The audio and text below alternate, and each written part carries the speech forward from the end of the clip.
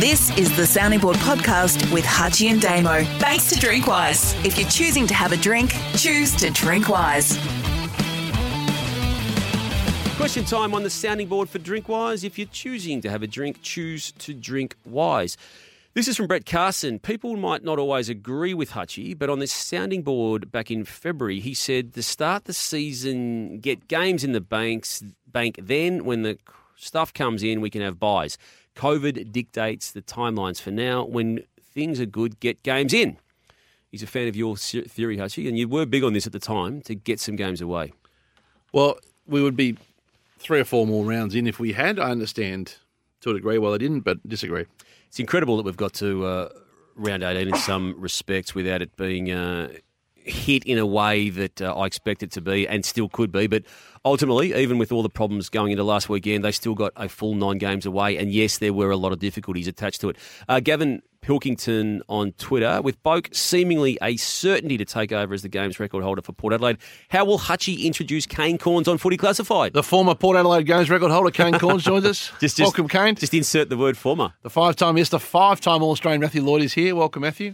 Because as of this week, he equals Kane, I believe. Yes. So we asked the Stuart Henson. In fact, I'll do that for the first time tonight, recording this on a Monday. You do it? So by the time you've heard this, you'll hopefully have heard the soon-to-be. Soon-to-be former. Yeah. Okay, there you go, Gavin. You've influenced Hutchie's intro tonight. Jordan Cook on email. I've noticed News.com using a new tactic when foreign celebrities enter our country, but are coming for reasons not beneficial to their own offerings. That tactic is to always mention something they don't like about the said celebrity, then link it back to the stranded Australians still overseas. Seems to me that playing on the us versus them mentality in such a way would lose its effectiveness after the first few instances and people would stop paying attention pretty quickly. Could I get your thoughts?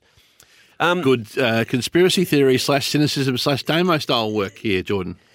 Look, Jordan, it probably gives people a reason to click onto the said story to see what the outrage is supposedly about. I can get why they're doing it, and if your question is directly related to Caitlyn Jenner and Katie Hopkins coming in, I can understand why they have covered it that way. If it's deeper than that, I'm apologising for not actually getting the gist of your questioning, but I get it. I actually get what they're doing there in that regard.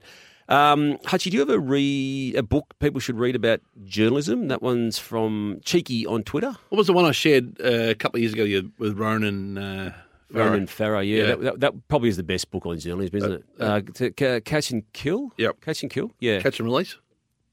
That's fishing. Catch and... That's the trout in the fishing. Streams up in the Delatite River. Catch and Kill. Yeah, it was. Good point. That one's Rex Hunt wrote the Catch and Release. I would actually agree. I haven't read a lot about the pure art of journalism. Cheeky, maybe I probably should have and would have been benefited having done so. But yeah, that one would be as good as any to read. Ryan Lewis on Twitter, I like this question. Would you ever consider employing Andrew Bogut as a host on one of your media channels? I know you don't see eye to eye. Absolutely. But he is a polarising personality that draws in an audience, and indeed he does, Hutchie. He'd be fantastic on radio, I think, Andrew Bogut. Unfortunately, we'd never be able to afford him, which is the only challenge. But yeah, he would be magnificent. A man after our own heart here, Hutchie. Callum Goggly on email, and this was before the lockdown. It just needs to be said, this letter was received. I've just spent 40 painstaking minutes waiting to board a flight from Melbourne to the Gold Coast. As someone who has flown more than most, surely you've recommended a way to speed up the process. Why does it take so long? Our time is far too valuable. I look forward to another innovative idea that you present to airlines in the coming years to speed this up to a 10-minute process. This would be a bugbear of yours, Hutchie, given the amount of flying. Yeah, well, for starters, get rid of the bags. Never fly with bags, as we've talked about repeatedly. There's 15 minutes either way. People can't do that. I know you can, but people can't. You can fit your whole world in a bag, Damo. You can. Your whole world in a bag. That's the first time you and I went overseas together. We were going to London first, weren't we? Or New York, London, whatever it was. Yep. You took a satchel. That's right. That's all you need. And were away for about a month. Yep. 1 or 2 to finish, Damo? Yep. Rory Neeson on email. Quick question on sources. Just reading an article in the Herald Sun, and the article quotes one source close to their health department in relation to an extension on the lockdown in Victoria. Just wondering where you think this rates in terms of high-ranking source or multiple sources. Rory, we did discuss this again, maybe we're going overkill on this, but we discussed this again on the main body of Sounding Board this week. One source close to the health department. So the source is removed. Now, it's not in the ranking, is it? It's not impeccable. It's not high placed. It's not top 10. It's not popular wisdom. It's not top 10. And it's not a whistleblower. No, it's not top 10. One source close to the health department. It's removed. It ranks below track watchers. Yeah. Rory, well picked up, though. I hadn't seen that, and I wish I had it because I would have referred to it, had I. Thank you for your email, and thank you for everyone else who sent in a question this week on the sounding board for DrinkWise. If you're choosing to have a drink, choose to drink wise.